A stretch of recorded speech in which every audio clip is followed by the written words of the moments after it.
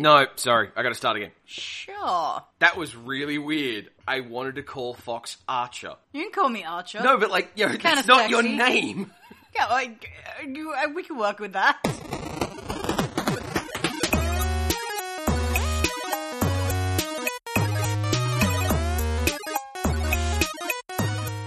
Hello, listener, and welcome to the Downloadable Concept Podcast. Here today, with 3 Munchlaxes set to the Berserker class and going to take on X-Death the hard way, it's Fox Lee.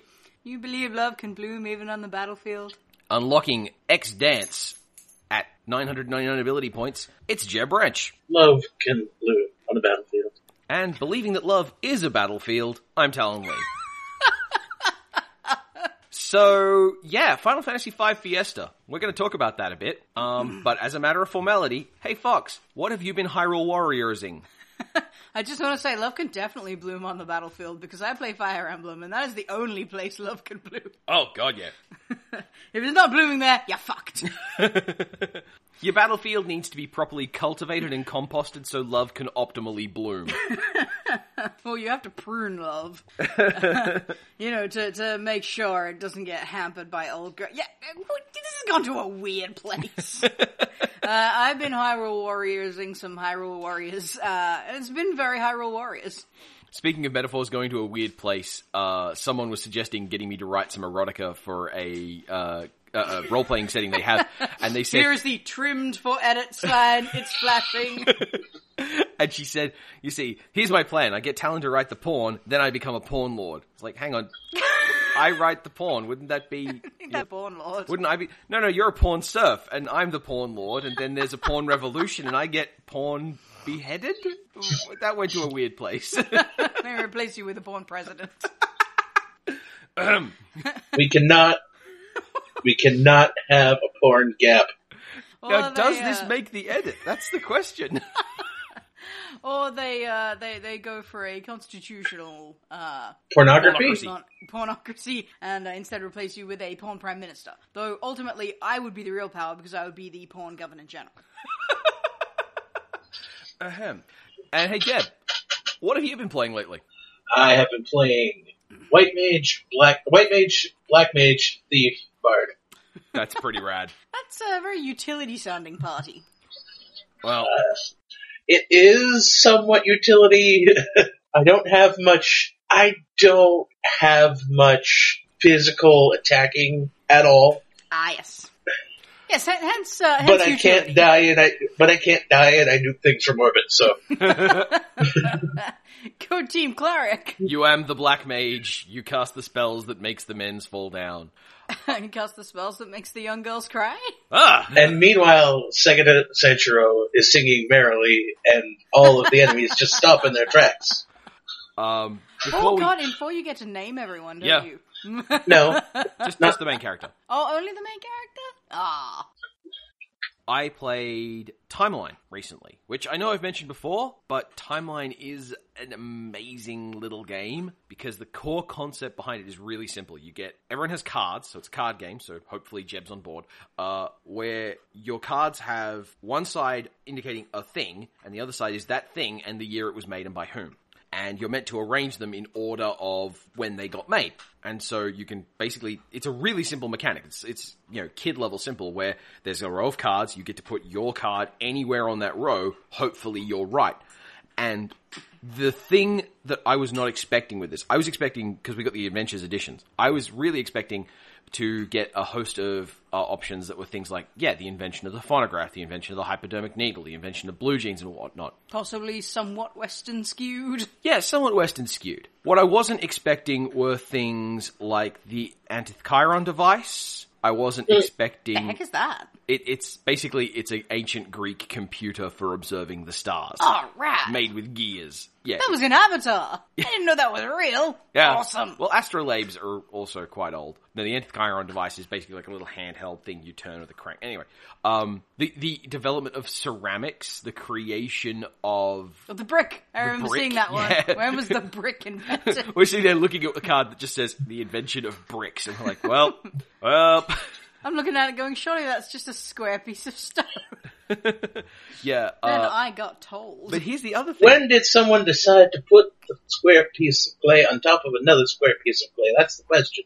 Well, that was my mistake, because a brick is apparently, it has to be a compound. Yeah. Like a, baked, fired, crafted thing, rather than just, like, a stone brick isn't technically a brick. Yeah, by the way, don't play this game with an engineer whose surname is Mason. But the other thing is, it also has in it specific movements of rock and roll. So there are things like The Doors End. Sorry, The End by The Doors. And, Frank Zappa's first album. I was going to say, you wouldn't want to put The Doors End in a game for teenagers. Yeah, so, wow. The only problem I can see with that game is that it's probably... I assume there's, like, a kiddier kind of version for younger kids. But it seems to me like it's pitched somewhere in the late tweens, early teens kind of period. Which is probably where they're going to go, this reeks of education, take it away. Possibly. The game is definitely pitched at young kids, but they have expanding editions. They've mentioned that they have, for example, the Diversity Edition. They have... I do want to get that, and it's going to depress the fuck out of me. The main problem I see with the Diversity Edition is they're going to have to specify where every one of these events happen, because there's not a global period where it's like, well, racism is over now. Good stuff. Jolly good show. There's also a military history one, and it's like specific brands of tank. There's a certain type of kid who's going to love the heck out of that. Yes, your friend named Mason's kids. Talon's not very big into military history. I just meant the game in general. Oh, yeah, that's fair. This game is... I really like how this game works. It's a wonderful, simple, elegant set of mechanics. I also like that they have kind of a neat steampunk time traveler-y female mascot who looks sort of like Elizabeth from BioShock Infinite, but without any of her baggage. She escaped and went to a good game. The Final Fantasy V Fiesta is on. It's going on. It's happening. And we are, in this case, me and Jeb, and apparently some other people, are playing Final Fantasy V until, I believe it's the end of August. Until the end of August. Yes. I am not taking part, because while it would be interesting to play Final Fantasy V myself for the first time, I don't feel that I'm up to the challenge where you only get 3 classes? 4. 4 classes on my first playthrough of the game. I would not recommend it being your first try. That said, I would definitely recommend you try the game during this period, just as a matter of, part of the spirit of the game. I've missed out on a lot of classic games, and I should probably try them at some point. In fact, maybe I should even Let's Play them, because it's always interesting to see a person experiencing a classic that you know very well for the first time, and, so much later than its actual time period where it belonged. Final Fantasy V is... I joked about this, where I said it's like the Dark Souls of its generation, in that there are nerds who will never shut up about it. That's fair. That's me. So, first things first, listener, because we know you really care about when we do this sort of thing. Very brief outline of the history of the Final Fantasy series is that the series kicked off when Square were convinced that they were going to go under.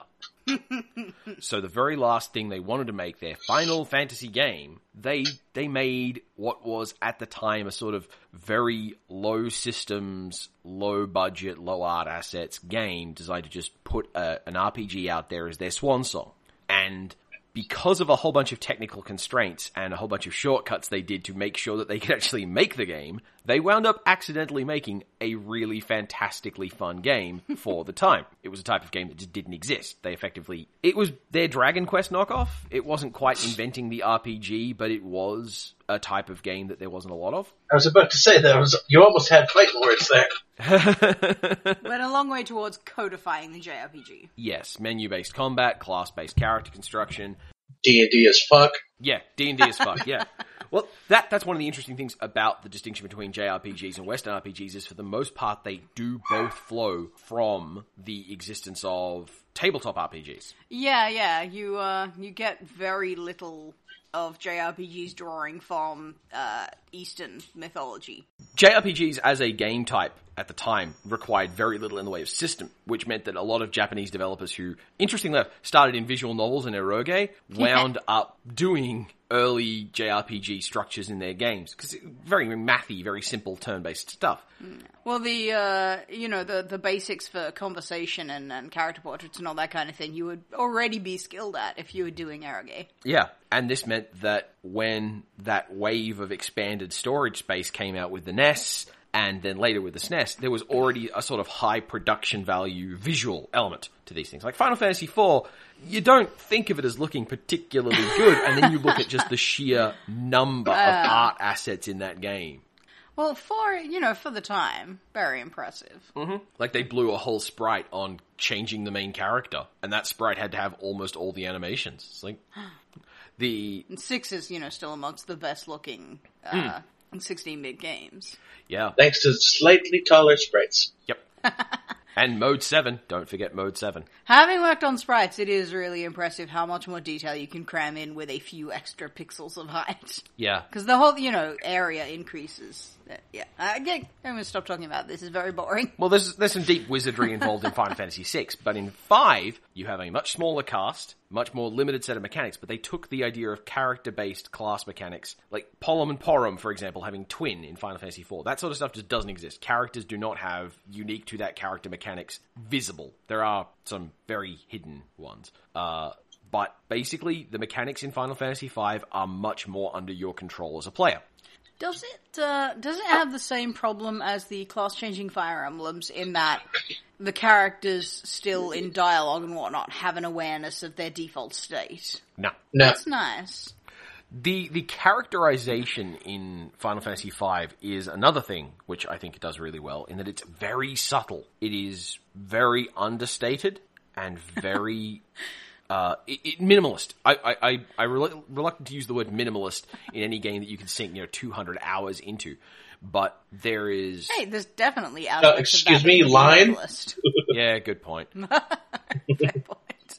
Yeah, the game is really impressive in how many of the things about characterization and whatnot are done either as background elements or as incidental elements in other things. You can...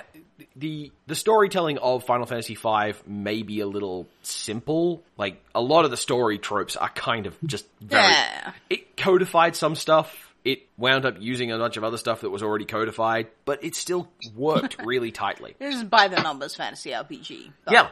It's not trying to be anything but. And a predictable storyline doesn't hurt you all that much if you have interesting play and interesting characters. And it seems to have both of those quite well. Mm-hmm. And it's thorough. I will be honest, though. I'm pretty sure at the time of when it was new, I don't think a whole lot of people saw the bad guy as a tree coming. New, that was definitely. Especially because that was the early 90s when environmentalism and, save the trees, hug the trees was actually being leaked into games very widely. Like Sonic the Hedgehog was a pro-environmentalism game, by the words of the creators. Oh yeah, I'm not arguing with that. I don't know about widely. Captain Planet and the Planeteers got made. It was a cartoon, not a video game. I'm just It saying. probably had a video game tie-in, but It was certainly did. given that none of us are talking about that. Yes, there's Toxic Crusaders had a video game tie-in at the time. Yeah. Echo the Dolphin had a bit of an environmental message, but I think it was more about aliens, if I recall correctly. Echo the Dolphin did. Well, have an environmental- Echo the Dolphin is named after a series of experiments done or research done on dolphins communicating with aliens from the past. Wow, okay. That is literally what it's named after. after. For the games. That's literally what the game is named after. This is one of the things that environmentalism, for certainly people of our generation, is kind of this background radiation. It's hard to remember that there was a point where people were like, heck with it. And then suddenly all this media came out, which included video games, where Final Fantasy V even has environmental messages in it. It's just that the villain is an evil tree. I still don't think video games are particularly heavily laden with environmental messages, even from that period.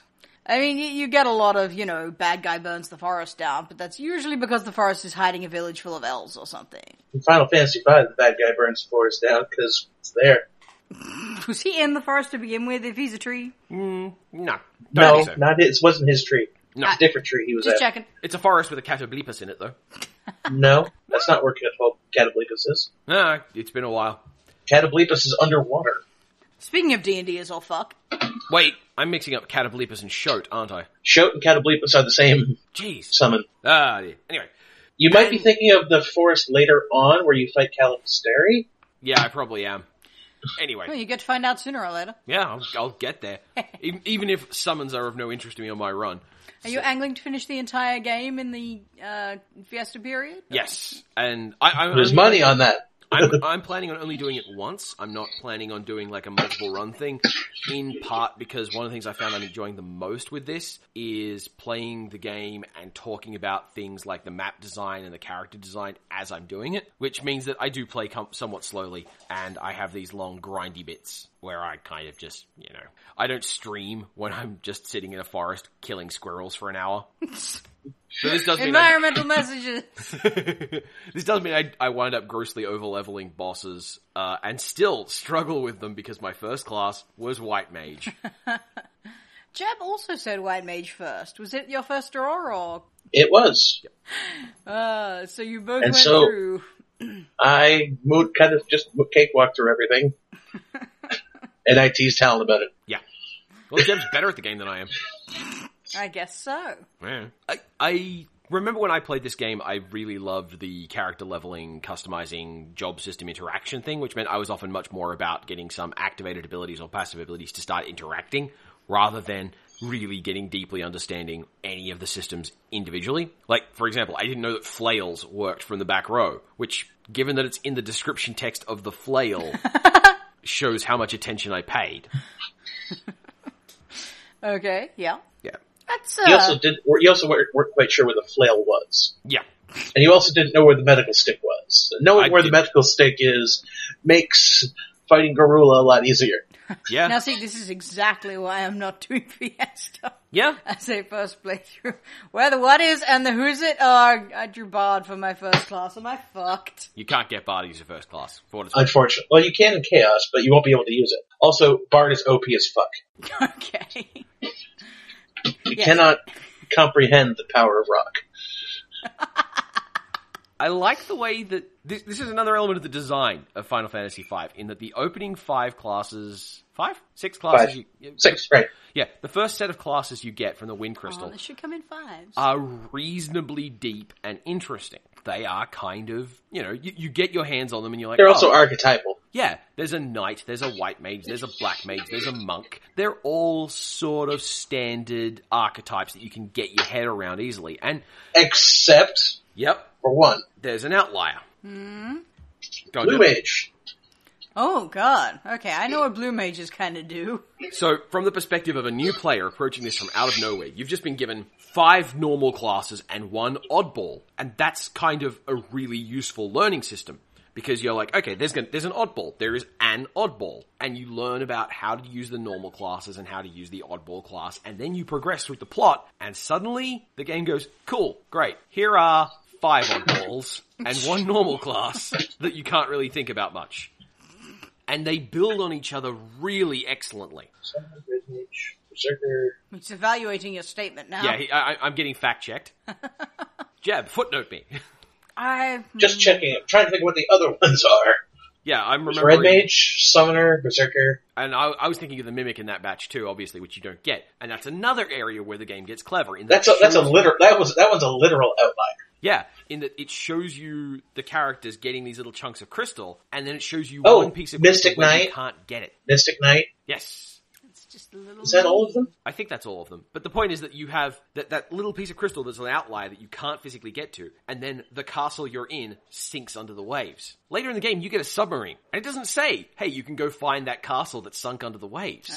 But you can, and the crystal is there. So in the last part of the game, you can go and get another class that they had deliberately hid from you, which means that there is this big payoff for this long delay. And this is all the way through the games, like the way that they design the maps, the fact that you can walk through an area and you will see down the bottom a single chest that's in a kind of remote location, and you can tell by the way the map is flowing, you will have to go out of your way to get it.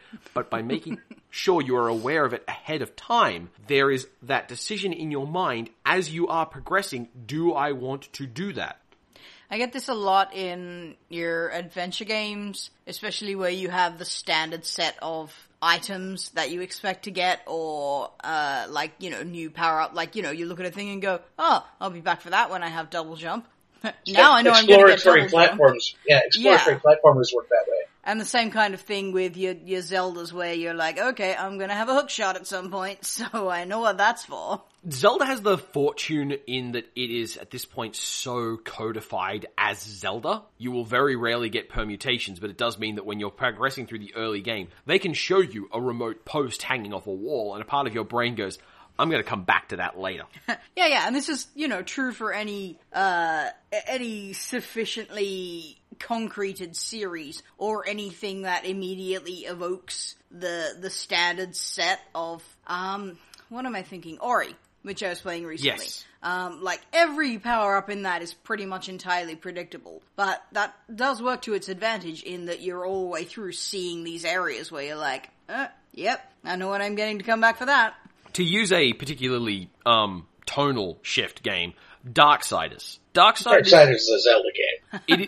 It is a Zelda game that's also trying to be a grab bag amalgamation of every game from that period of history. Ugly macho Zelda game. Well, yeah. It's basically a Warhammer 40k Zelda game in visuals. It's also... The mechanical grab bag is remarkable. It's got a portal gun. Like... That, just the idea of doing a portal gun in a non-portal game, they're red and blue they're orange and blue portals. It has a homing attack like Sonic the Hedgehog. Yeah. So it really is this everything we can think of kind of pooled together. And you know, despite all that, I managed to get stuck in a room and not able to get out. Yeah, that doesn't surprise me. It's not the tightest design. I also saved after I got into that room. Oh, no. So I quit playing. Yeah. Damn. The ending isn't particularly remarkable, but... Neither is the beginning or the middle. Yeah. Yeah, the ending is pretty straight up. I saw that coming. Yeah. Nonetheless, the point of bringing it up is that this is a type of game where you expand complexity steadily, and that means that you can then reward players for going back to earlier areas. If you do that well, especially with a good fast travel system or anything that allows the player to re-examine things they already knew, you reward player engagement, and that rewarding of player engagement means that players will be more likely to be more engaged in the future. It works out really well for you. Yes, well, everybody likes to have, you know, hints dropped at them as they play. And yeah. That is essentially what that amounts to. Yeah. And in the current trend towards heavy tutorializing and player scope, especially metric-driven scope, which is a real problem Portal 2 had, if you remember that, where they kind of never wanted you to We're going to do another Portal, but we need to make it bigger this time, I guess. And they never wanted to make they wanted to make sure the player was never not looking at the important thing.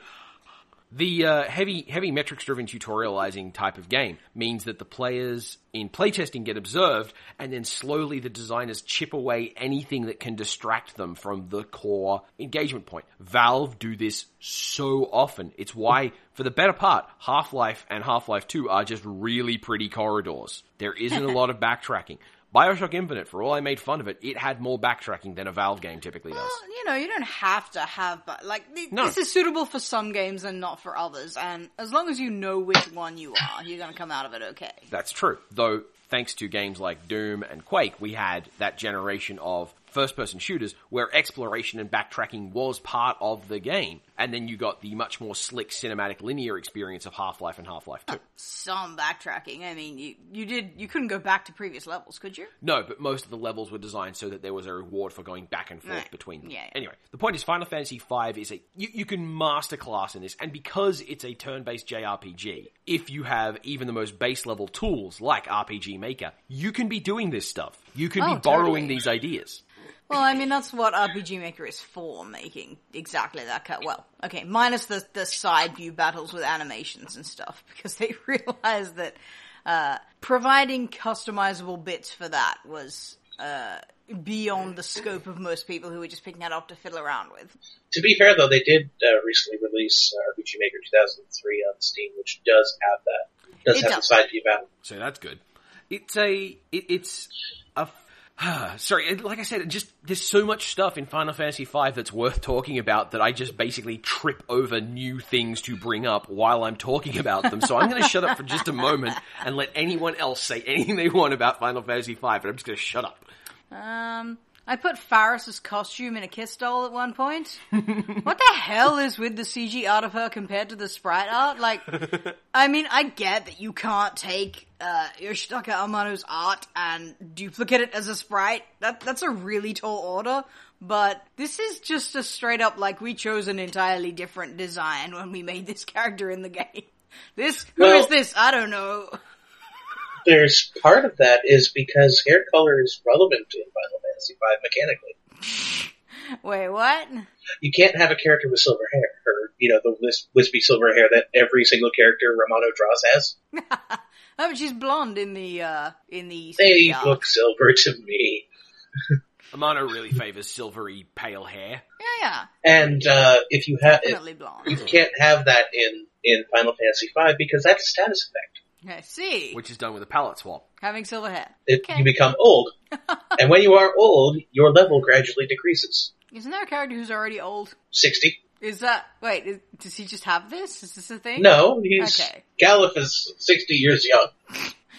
He is mighty. He shouts tarnation at things. Oh yes, it was I one do of like those Final Fantasies with interesting translation, wasn't it? With a good localization, yes. That's one way to put it. Faris talks like Captain Haddock. It's awesome. Oh, you're kidding. It's much better than the original English translation where she just talked like a bad pirate. I like her even more now. I have a real soft spot for Tintin. This was one of my favorite things when I was about 12. But no, the hair color thing is relevant, and that's why you don't, as far as I can recall, there is no character model, despite how elaborate the job outfits are, every single one, even if they're wearing a big hat and you can't see their face like a black mage, you can still see some of their hair color. The task of designing all of those sprites and all of the animations of them is the sort of Yeah, well, you can see why they had so few characters. attention to detail through the roof. Is it a 3-party size maximum for actual combat? Or 4. 4, okay. And there are 5 playable characters. And for all 5 of those characters, they have distinctly different animations and styles, even when they are doing identical things. Well, you know, this isn't 3D models. You have to remake the sprites anyway. You might as well give them personality. Yeah. Just look at the casting sprites in the same classes for some I think of them. I happen to like Lena's cast, or is her casting sprite or her defending sprite, where she just looks like incredulously offended at whatever's going on. Yes. Her defended sprite has this sort of angry eyebrow, sort of, how dare you? Oh, there was I can't remember what I was playing, but there was a game like that where I was... Oh, it was Atelier... One of them. Esker and Logi. Right. Which has Threa in Eschatology. it, which is why it comes up, because Threa was... Her, like, blocks for you animation is just like this hair flick, talk to the hand. It's quite excellent. That's wonderful. With the black mages, for example, the characters put their hands in different places when they cast. Like, Butts has them up by his head, Galuf has it down by his belly. No, like I said, you have to redraw the sprites. Yeah. There's, if you were working with models, if you were working with rigging animations, then it would make sense to reuse them. But if you had to go through the effort anyway, then why would you not just go, okay, how would this character cast? Faris as a mystic knight closes her eyes and looks away from the opponents when she's casting. Because Faris is cool. Faris is cool. It's the main reason I would play Final Fantasy V, by the way. I really like Faris. She's rad. So, 5 characters, party size of 4. Do you guys have a standard bench warmer? No, you don't get that option. No? It is actually a plot point of a thing Oh, they that take happens. and leave characters for you at various points? You don't get the choice. Okay, that's fair enough. I played a bit of, a decent amount of 4 Heroes of Light. And it kind of drove me crazy how often they added or removed any of these 4 characters from the party. Like, I'd just be starting to get comfortable with someone or getting to like their character a little bit, and then they would vanish, and, you wouldn't get them back for hours and hours of gameplay. It's pretty frustrating, really. Final Fantasy V never really takes anyone away too long. Yeah. No, that's good. Usually someone will just be taken away long enough because they have to run their kingdom for a little while. Because everyone except for Bartz is royalty. Oh yeah, this is the princess show. The rest of the party is just slumming it. Yeah, well, let's see. You've got Pretty Pink Princess, you've got Pirate Princess, you've got Old Dad Princess, and you have Old Dad's granddaughter Princess. You're gonna have to explain Old Dad Princess to me. Galif. Well, that's what, he's royalty. The only type of royalty that exists is All princess, royalty right? are princesses, certainly in Basically. video games. Yeah. And lords. And then you have Bartz, who's just a hobo.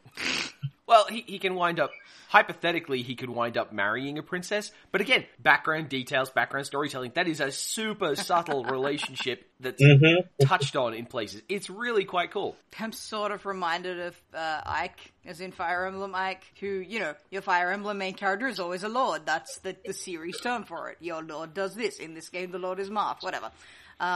And he's not. He's just a schlub. And they actually force the lord title upon him at a certain point in the game, which is like, yeah, well, I want to help you guys out, but there's no possible way I can commit my army to helping out a peasant, so you're going to have to get titled. And he's like, Like, I'm a ranger. That's awesome. So Jeb, Fox hasn't played Final Fantasy V, right? And obviously when Fox does wind up playing Final Fantasy V, chances are she'll be making decisions for herself based on things like, oh, that sprite looks cool on that character, I'll give that a try. 'Cause that's how I started, I know No that much. city magic for my Faris. Yeah. What would you suggest, just as a sort of a general early strategy of just some stuff to look out for when you play Final Fantasy V for the first time? You mean, like, just technically, or? Yeah. Just what would you recommend she try out first? Let's think in terms of what would stop me from getting really pissed off with it. What are the bad decisions? Yes. Depending on how much time you're willing to sink in, there are no bad decisions. Actually, this is one of my problems in that the reason I am iffy about going near any new JRPGs is because I'm such a completionist and I know that I will sink ridiculous amounts of time into this game if I open that can of worms. Well, to put it in perspective, the game has been completed with a single character of each given class by human hands except for Berserker. Berserker is only theoretically possible. Only theoretically possible. How does that work? It's entirely luck-based, because you can't control the Berserker. And the fight against Neo Exted involves attacks which could very simply kill, which can auto-kill a single character. Yeah, so it's hypothetically possible, you have to get lucky. Yeah. Now, it's been done with 4 Berserkers, I watched it. Yes! The Quadzerker won! I'm so happy about that. That's kind of fun. Yeah. Yes, I would be interested in having a diverse party that I felt fit the personalities of the individual characters, because I'm all, bossy directory like that. Well, well, then you're gonna want to have Faris set towards, like, the more utility class. Actually, yeah, the more utility classes, because she's the most balanced, character stats. And keep in mind, the character stats differ by, 1 or 2. Yeah. So it really doesn't matter. That's nice. But if you are gonna, Faris, slather on classes like that. Faris is gonna, you'll want to make her, a thief, a ninja, maybe a bard. Have we talked about how Final Fantasy V is almost more like a Western RPG than JRPG? It has a nice hybrid of the two models. Final Fantasy VI is the one that just flat out says, okay, we've done the JRPG part of this game, now it's a Western RPG, knock yourself out. Well, yeah, but it's still very, fixed character kind of game. And... Yeah, whereas Final Fantasy V, you do have the JRPG linear plot structure, you do have the JRPG very threaded plot as well, but the world exploration and the way your classes interact with themselves is much more Western RPG. I was thinking mostly about character building when I say this, because most JRPGs I've played don't have much of a mechanical character building element. Well, also, the end of Final Fantasy, the third world, is very reminiscent, especially of recent Western RPGs. Yeah. The final world, the final section of or not the final section, the final world of Final Fantasy V, you literally are gathering resources from around the globe to make your final assault on the bad guy. Yep. And you can do it in any order. That's one of the big things about it. No, you can't. Well, not quite. You get the templates. Sorry, I'm thinking about the order you unlock the weapons. You can unlock the weapons in any I've seen order. a decent amount of, though. But you can go to the void. You can go to the end game anytime you want. Ah, yeah. You don't have to get. Positively chrono-triggery. You don't have to unlock all the weapons. You only have to unlock 3 of the legendary weapons. Yeah. Actually, this is a thought. Does this game have multiple endings? No. Yes, Really? it certainly does. The Go ending changes. not to nerds for advice, for they will tell you both. No. And Talon will probably be wrong. Yeah, that's true. I'm wrong a lot. Talon is wrong in this one. The ending changes based on who is alive at the end of the final fight. Yes. Ah, It's a subtle change. that's a bit of a swine. Well, I think I could be defended for remembering that as not really. Not like a big bad change, right? Like, not like No. if you're not resurrected at the final fight, you're actually dead. You are sort of, but you get better, Wonderful. and you don't get the little glimpse of what you've been doing since then Ah, because you've been dead. okay, that is really bad. Ouch. But you come back to life and ride across the land on chocobos. That's cruel. Well, Chocobo the riding, whole thing is if Kryl is alive at the end and Bartz is alive, Kryl writes a letter to Bartz. If not, if Kryl isn't alive, Varys writes the letter. If they're not alive, Lena writes the letter. Who? If none of them are alive, Bartz, I think, is just talking to himself. And then if Bartz is dead... It's a translation thing. That is a name I've never heard. I've heard of everyone else in this game, but I don't recognize that. Gallos' granddaughter. Oh, right, that would be why. Mary Sue. Still, I'm glad they didn't. I'm glad they choose something instead of Kali. Anyway, It doesn't Jeb match was the saying... other names. I can't remember how it works out. I think if Bartz is dead, then the letter is being written to Lena, but I could be wrong. But anyways, the whole letter writing and the ending does change based on who's alive in the end fight. That's pretty cold. Well, it's a nice touch, but also they come back to life. Well, yeah, no, it's just cold because it's like, yeah, we pretty much want you to spend time resurrecting people who face-plant in the last fight. Yeah. Well, the thing is, part of the ending is that the Warriors of Light are trying to escape from the Void, and they're using all their strength, as much strength as they have, to undo all the damage that the Void and the Extant have caused. And if you are unconscious at the end of the fight, if you're knocked out during the fight, or at the end of the fight, they don't have the strength to get up after they've pushed themselves as far as they can to save the world. It's really dramatic, and I like it. Yeah. It is a game that rewards you for depth of mastery, and that even shows up in That much I can tell. And the thing that really amazed me about it was when I realized that there were bosses in that game that when you beat them, just gave you a little token. Like, they literally just gave you a thing that says you beat this boss. That doesn't do anything. Well, it's like just bragging rights. Yes. Omega and Shinryu. Yes. I would make fun of that, but I'm collecting Skulltulas. Yeah. And they're optional bosses. Like, one of them is actually literally a sprite that waddles around in the world map, and you have to walk up to it to get into a fight with it. Huh. In the last dungeon. Yeah. The other one is in a treasure box.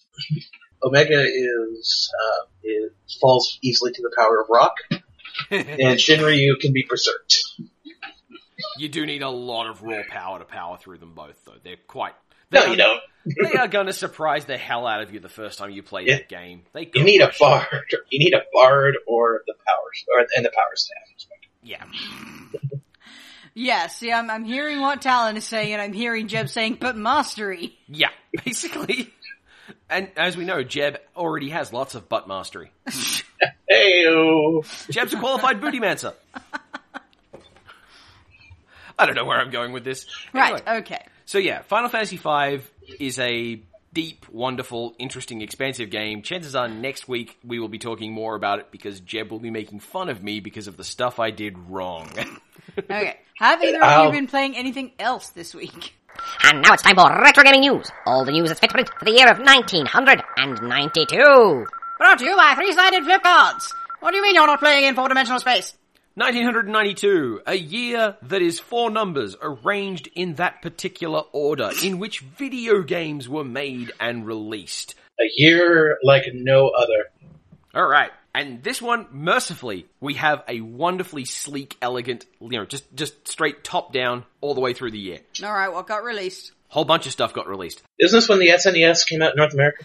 SNES came out in North America. Yes. Well, Which console was it? The SNES came out. The Amiga became the leading personal computer in Europe. The Atari 2600 was discontinued. It was a year of many things. First things first, we have a franchise video game, or rather a video game tie-in to a movie franchise. This is a SNES game? This is not a SNES game. Okay. It's good. The look I just got. I don't believe him. Do you believe him? I don't believe him. A good game that's a movie tie-in.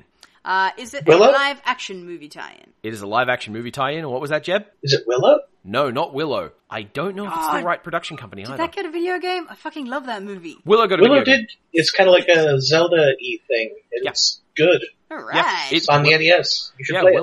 Willow was a good game. Get me some of that. Mm-hmm. Alright, there was a Back to the Future, wasn't there? You're NES? definitely in the right. You're definitely in the right era of, as it were, classic cinema. The games were bad. The games for the Back to the Future games were pretty rubbish. Okay. No, this is a good. How about this? This game is legitimately good, even if you don't like the movies. The Star Wars games were pretty much all rubbish in those days, though, right? Not all of Took them. them a while to get good. Some of them were good. Some of them were Okay. good. You're in the right production company now, though. No. Sure Fox. it's not Willow. It's not Willow, but it is a Lucasfilm game. Fuck, what else did Jurassic Lucasfilm Park? make? Not Jurassic Oh, Park. is it Indiana Jones? It is an Indiana Jones game. Indiana Oh. Jones and the Fate of Atlantis. Was that? What was that on then? That was a PC game It in was, 1992. PC Adventure game, right? Here I'm thinking like older than SNES, whereas I should have been thinking just broader than SNES. Yeah. Indiana Jones and the Fate of Atlantis, which is a amazingly deep point-and-click adventure game. Yeah, it's very well regarded, isn't it? What did you say? There's like 3 different ways to play. Like you can play as Indy or the counterpart character, and either of them can take the other character along or shun their help. Yes. Yeah, that's really interesting. Effectively, you have a matrix of 4 different ways to start that game, and you also have, I think it's 4 different endings that you can have for each of those. It is also notable for having one of the better examples of a kiss in video games at the time, in that she actually, like, signals him permission. Oh, that's nice. Which is, I know that's such a silly thing to like, oh, hey, check it out. That was, Oh, you saved me. Your reward would be a kiss. no, it's like, I think she grabs his tie. No, it's tie shirt. Anyway. Indiana Jones in a tie. What's wrong with you? Also has cripplingly hard puzzles. Just, ah. I haven't played a whole lot of the genre, but I have the impression it's pretty unusual for a point and click to have multiple endings in the first place. Were there a Multiple lot of endings, those? yeah, you'll occasionally get ones where there's like some variance in the ending, but the fact that there are multiple paths through the game wholesale is the really remarkable thing. Like every single puzzle has multiple solutions. I was just thinking like endings as well. Like at best, like a line of dialogue that varies or something. But Yeah. I don't think I've ever seen a point and click with distinctly different endings. Your text-based things, your more RPG-ish kind of adventure game, sure. Yeah. Apart from things like bad endings versus good endings. Yeah. Yeah, true. Yeah. Like the person who's mostly played Lucasfilm adventure games. But yeah, the Sierra games often had multiple endings as well. So yeah, there definitely was a thing for But multiple yeah, they did endings. start doing point and clicks after a while, didn't they? Yeah. Eventually. Yep. Alright then. It's not a PC game, it's a SNES game. It's Super Mario World. sort of a platformer, but not really. You've got a lot of freedom of movement. Not really, huh? Regarded well as a franchise. Non-human protagonist. Huh. Most of them at that point. Is there a Gargoyle's Quest on SNES? It's been mentioned in this podcast already. Not really a platformer. That's what I'm stuck on. Really? Like, it's an exploration game. A It's- Zelda? Oh, platforming Is it a Zelda? elements. It's a not a Zelda. Metroidvania. It's not, I don't know if I'd call it a Metroidvania. You know what the best thing would be if we were talking about a Metroid or Castlevania game and you're going, don't know if I'd really call it a Metroidvania as we've defined the term Especially nowadays. since, Super Castlevania. Is it Super Castlevania? No, it's not Super Castlevania. No, it's... And Super Metroid certainly falls into that jurisdiction. Yeah. Is it a Mega Man X game? No, but in the note of Metroid, aliens are involved in the plot. Oh, Bubsy. Okay. Wait, Echo? It is Echo the Dolphin. That's not even vaguely a platformer. How do you Well, no, know it's got that. It's got Wait, that. I thought you said it was an SNES game. Oh shit! Yeah, it's a. Oh yeah, you fuck up. I fucked up. Yep. Echo the Dolphin is not a SNES That game. is Sega, son, and you are not allowed in the I Sega think we house just found anymore. I think we just found our episode title. Yep. Talon did not have any consoles when he was wee. Yes, it's true. It's true. They were things that were, public media. Possessed by the devil. Yeah. Whereas like we just Cabbage didn't Patch have Dolls. Nintendo consoles. Yeah. All right. This is I am sure. I'm confident that this is a Nintendo game. By the way, don't say shit like it's not really a platformer. It's not even vaguely a platformer. Well, It is an exploration game. There is by definition no platforming because you're a fucking dolphin. You cannot jump platform. yeah, but there's points in Echo where you have to jump out of the water and over obstacles. Yes, so but that is was not platforming. fair enough. That's if that is platforming, then side-scrolling shooters like spaceships are platforming, and they're just not. Okay. I'm not going to argue that just R-Type not. is a platformer. I'm definitely not. Yes. Okay. Okay, in But fact, Echo Parodius, is probably yes. very comparable to a side-scrolling spaceship shooter. Nonetheless, we have definitely a Nintendo title. Stop playing with things that make noise in front of the microphone. What am I doing? Bubsy. Not Bubsy. Bubsy was a SNES game? Okay, cool. All right. Yes, Bubsy was. I looked some of these up before I It's said... gonna be Rocket Knight, isn't it? Which is also a Sega game. No, this is it is hard for me to be more confident. This is a game that is still getting releases regularly. SimCity. The No. same game or the same franchise? The same franchise. Sequels of this Super game. Mario Direct sequels. Super what? Super Mario World. Close. Super Mario Kart. Yes. First release of Super Mario Kart in 1992. Was it Super Mario Kart to begin with and they dropped the Super eventually? It's called Super Mario Kart. I guess so. I was asking Jeb because I thought he'd know. Yeah, because I said yes. said yes. I said yes. Thank you, They Jeb. went from Super Mario Kart to Mario Kart 64. Right, that's what I thought.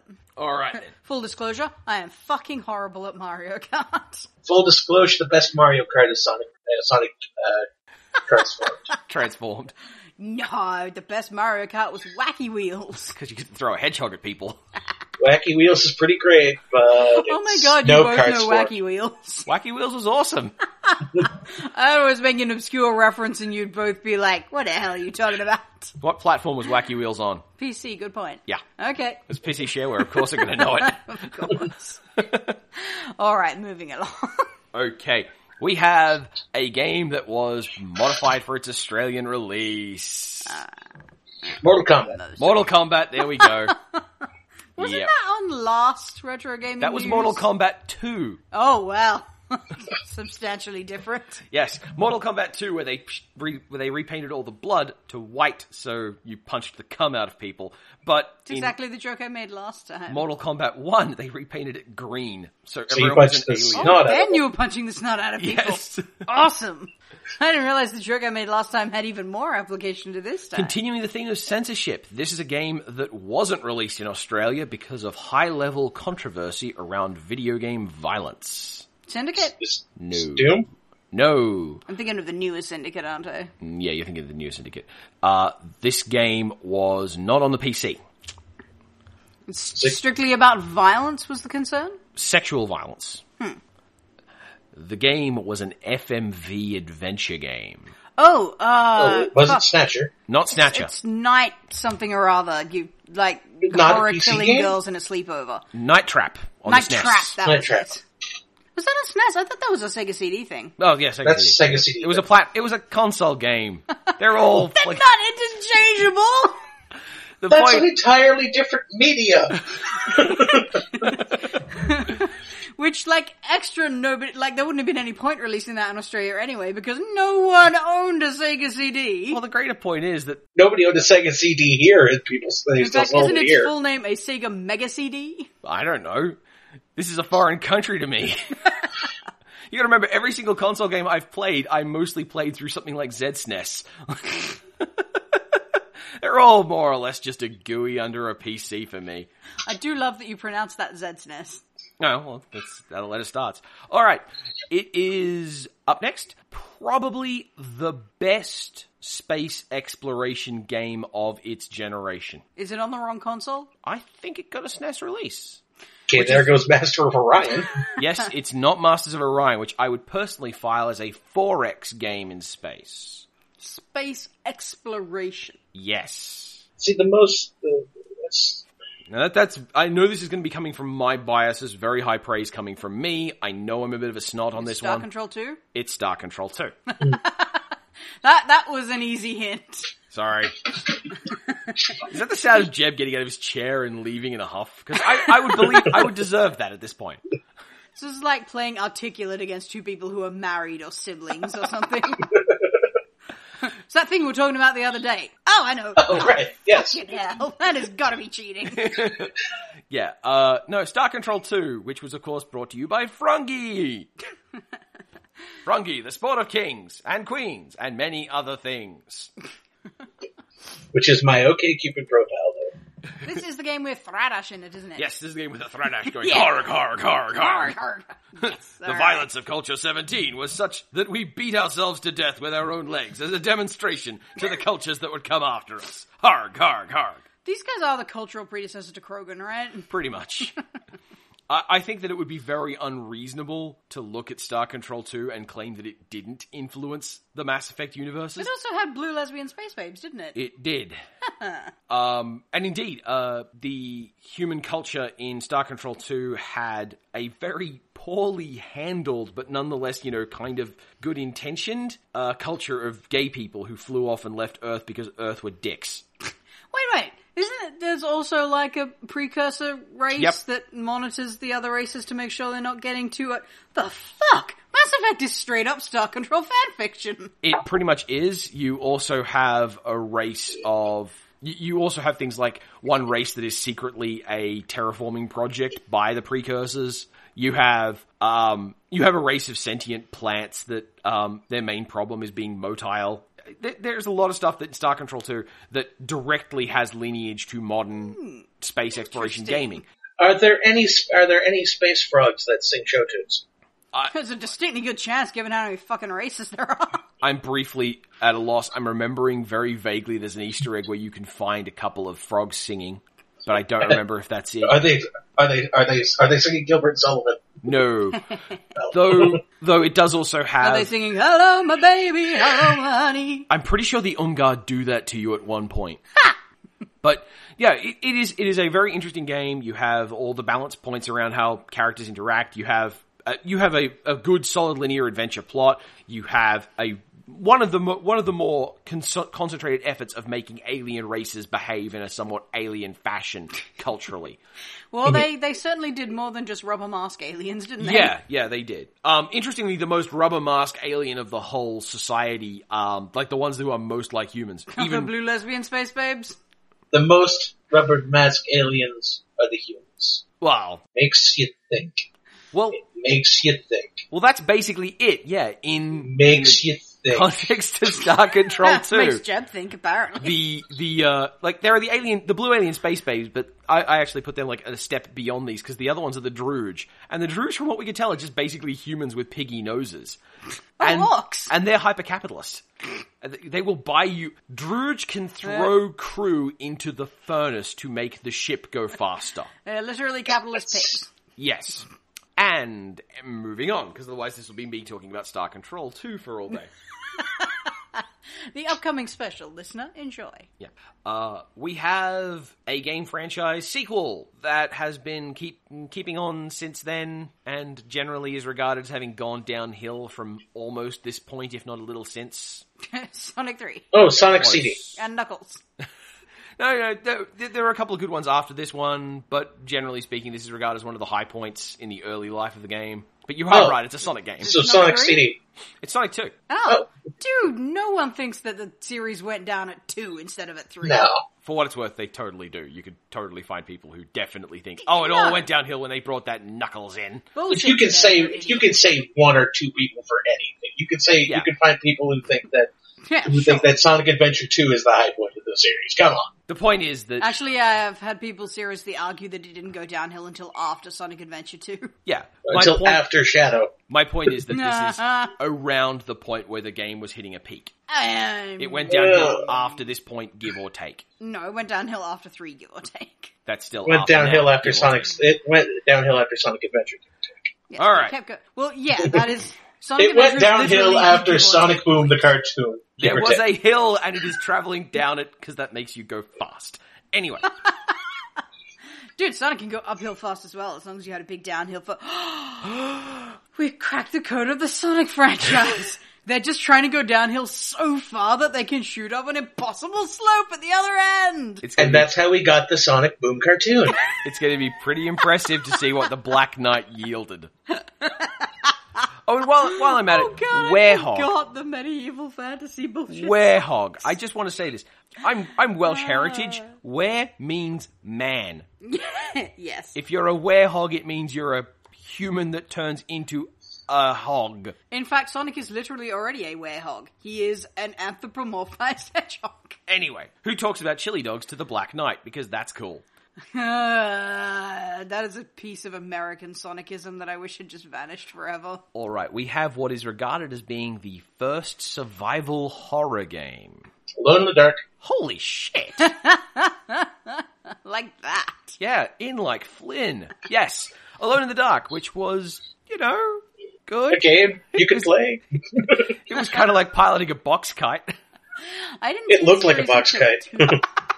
So was it 3D right from the start, or was Yeah. it 2D? Yes. It was In 92. 3D in 1992. Oh. It was 3D in 1992 by a French developer who had access to good background art. So you had hand-drawn and in some cases fairly well-painted backgrounds of bookshelves and whatnot. It was like Final Fantasy VII all over With- again. With Cubes. with a character who looked like a box cart wandering around in front of it. Well, yes, the less said about that, the better, I guess. It was a legitimately interesting franchise. It did a good job of playing with horror themes. I think it made a big mistake in that it went back to Edward Carnby as a protagonist repeatedly. I think that you do a better job with horror. I think you're better off doing anthologies, like new protagonists every time. Like, I mean, after a guy has done the, whatever, zombie apocalypse or, monsters attack or whatever, when they've done that multiple times, you gotta start thinking, like, they must be over it by now and just... I can survive this. I've done it before. I've done it like 3 times before. I'm alright. Yeah. Well, the first one was Cthulhu. The second one was Undead Pirates. The third one was Cowboys. How are Undead Pirates and Ghost Cowboys not hilarious? Yeah, especially after Cthulhu. Yeah, and I aim high, why don't you? In 1992, Cthulhu was not as played out as it is now. That's true. Yeah, that's what I'm saying. Like, Cthulhu, that's a legitimately scary place. Well, it's proper horror, at least. Ghost Pirates?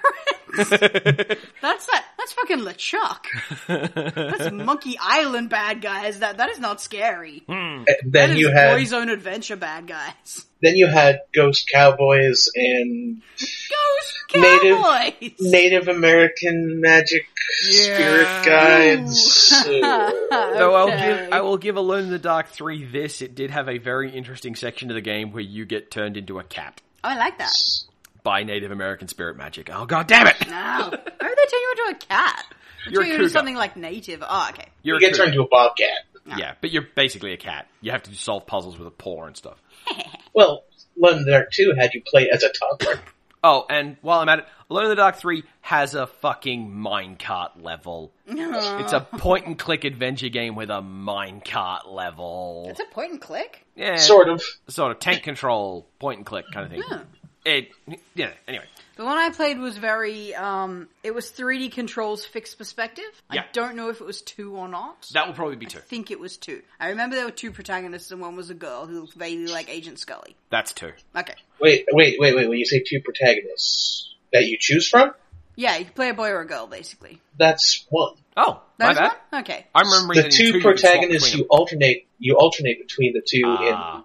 in Alone in the Dark 2, and the girl is a Well- toddler. I only played the demo, so it is entirely possible that whatever I was playing for the demo, they might have gone, which character do you want to play? Alright, so, Well, no, still... in Alone in the Dark 2, the second character, the girl character, was a toddler. Okay, there's definitely one then. My main recollection of that is that there was a room where, like, it was a respawning enemy and it would just, jump up and crash through the window and it looked like a dog made out of 3D primitives. Let's put it was like cones and balls and That's it looked like a Fisher-Price Alone in the toy Dark. jumped That's through Alone in the window Dark to try 1. and kill you. Yeah, that's like Ecstatica, which was a game from around this time that was trying to do the same sort of horror themes with But- nothing but ellipses. balls. Everything It was literally balls. everything was connected spheres, and it tried. God bless it, it tried. Grass made out of very elongated spheres. Just do a texture. Alright, still in France for video games. Another world. Close. It's an exploration platformer. The other one, Flashback. Yeah! Okay. That was a Flashback little bit too late. with Conrad Black, the protagonist, who didn't need a sequel. What were you? Wait, Conrad Black. was that his name? Conrad was that his last Black. name? Good Yeah. grief. That's a name of dark forces here in Canada. Oh my. Is it? Conrad Black is a bad person. Oh dear. In He's The a corrupt historical figure politician. or Corrupt politician who did some very horrible things and then became somehow a British lord. oh jeez. No, Conrad Black in the Flashback games. That's why the sequel to Flashback, which came out in like 1995, and we were like, "Wow, 3 years for a sequel? What are they doing? That's ages." Was a over-the-shoulder 3D exploration stealth game called Fade to Black. Fade to Black. I see. Yeah. No, Flashback, which... Oh my god! With a protagonist called Conrad. Delphine, you That is need to just have words. corny as okay, that when your character's surname is Black, you have now titled a porno. That is what Fade to Black is if your character's name is something or other Black. Well, they are French. Point taken. I will give I'll give Flashback this, in that it is a game that does feature the very real feeling of wandering around an unemployment office. Like this It does it enormous really well well. of despair. It Yeah, does it really well. Goodness knows I wanted that in my game experience.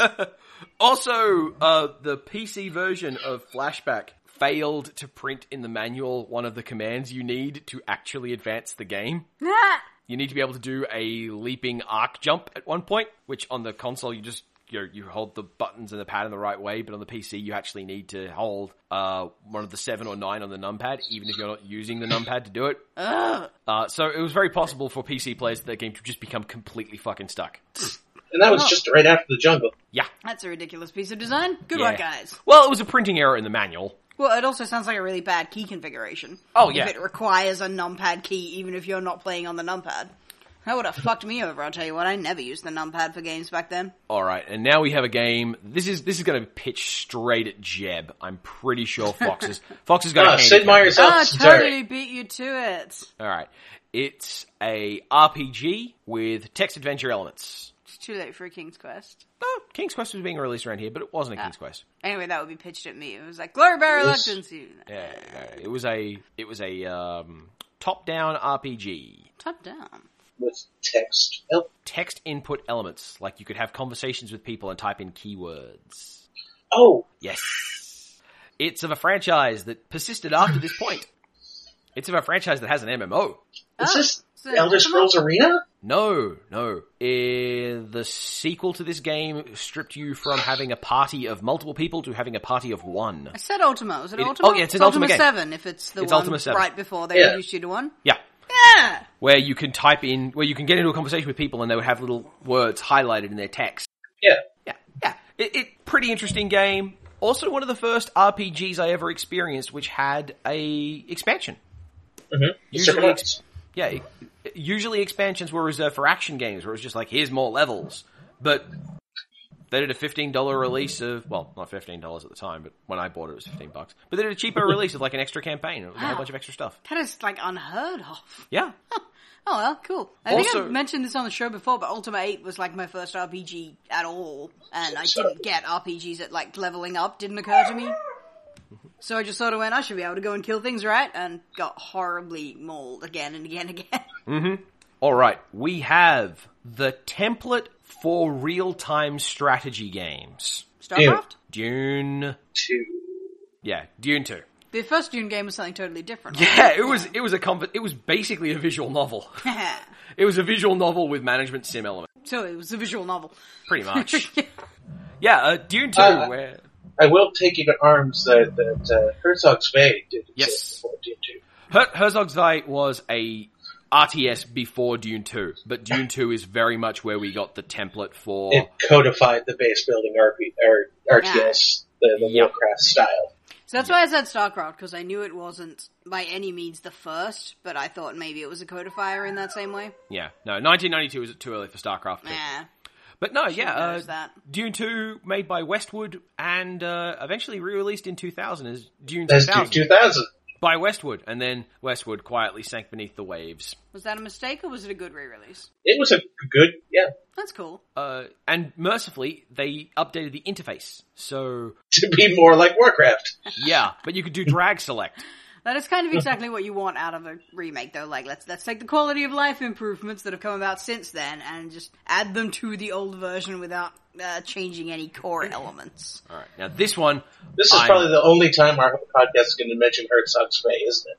I would really like to do a piece on RTSs in general, in which case we will wind up talking extensively about Herzog Zwei, if only because it's an amazingly fun piece of random trivia of like, what was the first RTS? Well, it was probably Herzog Zwei. Yes. You guys should probably get someone else to do an RTS special with you, because that's another genre that I am just fuck awful at. I cannot pay attention to that many things at once. Same. Alright, moving on. It's a franchise creator. It was made effectively by a Nintendo B team at the time. Like, they had a smaller budget than everything else. It was on a console that they were reasonably new with. Ow! Kirby. It is indeed a Kirby game. Damn it, Ellie, you stopped me from guessing Kirby and it was right. Yes. Kirby's Dream Land. Kirby is really good and a friend. Yes. This was the place where Kirby all started, and the game holds up. He's bashing the mic stand with his tail. Stop making him wag. Come on, move it. Move your butt.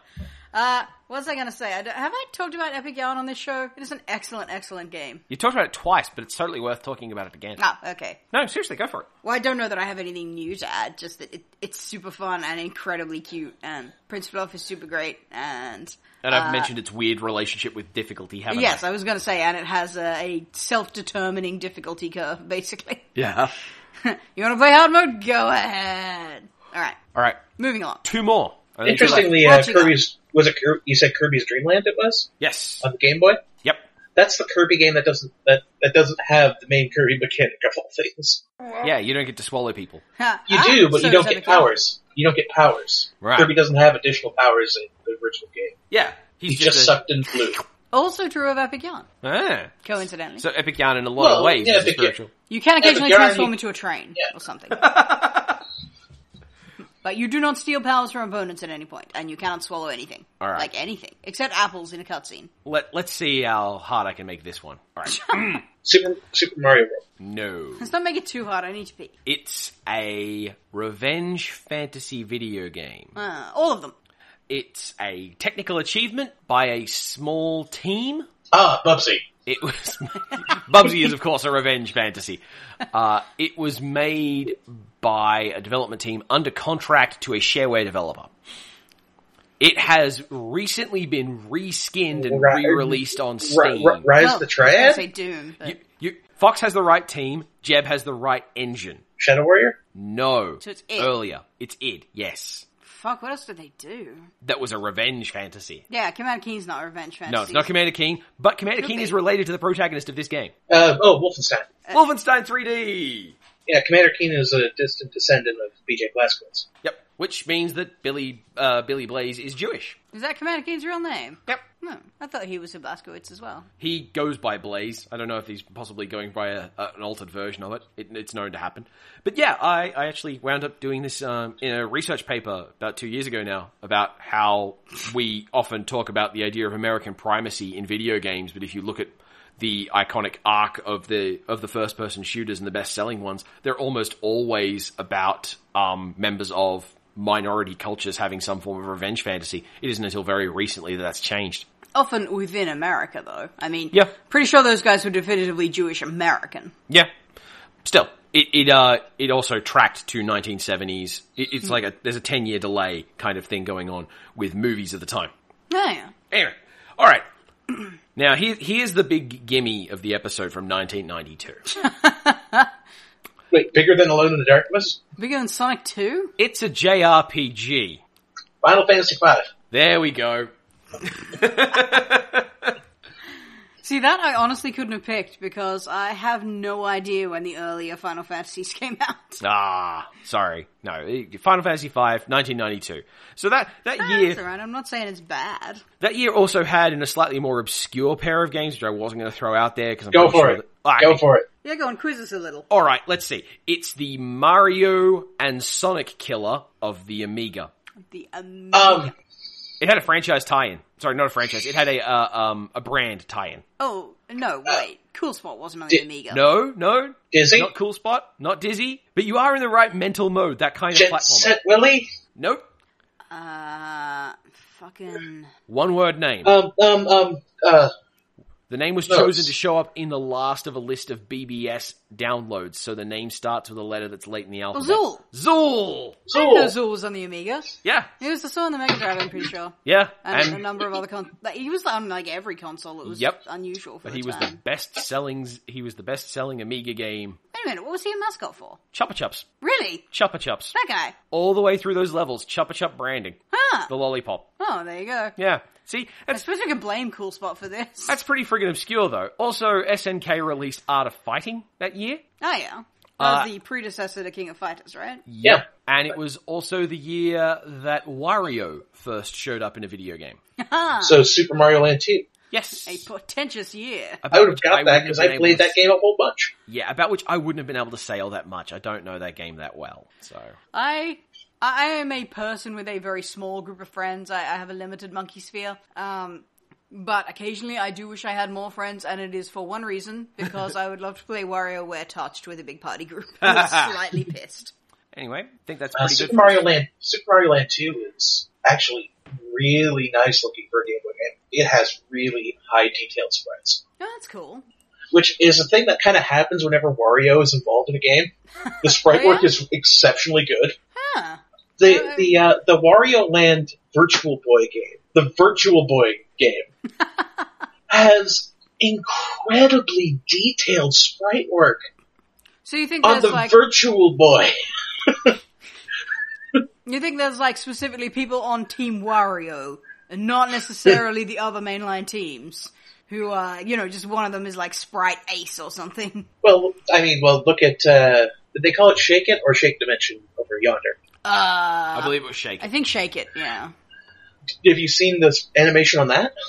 I have seen the sprites in most of the Wario games actually, and they're all, most of the WarioWare games actually, and they're all lovely. Just really nicely done. I'm talking about the Wario Land Shake It. Oh, I'm It's thinking done of a different thing then. It's done by the company that did the cutscenes for, I want to say, Ni no Kuni. Oh, wow. Oh. Well, no, certainly I have not. I think there was a WarioWare that was named similarly to that, wasn't there? I think it's a studio of former Studio Ghibli employees, and they did the animations for the Wii Wario game. Bloody hell. Huh. It's amazing. Yeah, talk about being spoiled. Can we get them on doing something else? I mean, I'm not saying Wario shouldn't be nicely animated, but, you know, there are other things I'd like to see get more dedicated artwork. Well, I do like Wario being used for Nintendo's 2D platformers because the way he interacts with the environment is kind of nice. Well, I'm not saying I have anything against Wario, but, you know, visually there are other things I would pick to see beautifully animated before Wario. It is all I'm saying. Mm-hmm. Now, one other thing that came out in 1992 that didn't get into the list because I couldn't meaningfully, it wouldn't be a competition, Jeb would just automatically get it. Jeb, what is it? Quick! If anyone in this conversation was going to get it, it wouldn't be Fox, because Championship Manager is just not on your radar at all. Certainly didn't know it had been around that long. Yeah. And I don't even know if Jeb is necessarily a huge Championship Manager fan. It's just 1992 is when it happened. Wow. I didn't start playing Championship Manager until 2000. Okay. You know, I do remember playing a Greyhound Racer sim around that time. Huh. Which, you know, it was a very shallow game. It was just buy dogs, race dogs, make monies. But it was fun because you got to give them all stupid racing names, and that kept me entertained for hours. Beautiful. That's it for the Downloadable Concept Podcast. Until next week, that's been Fox. That's been Talon. And that's been Jeb. Stay tuned next week when I will be informing Talon of how he's playing Final Fantasy V Brawl. Spoiler, every possible way.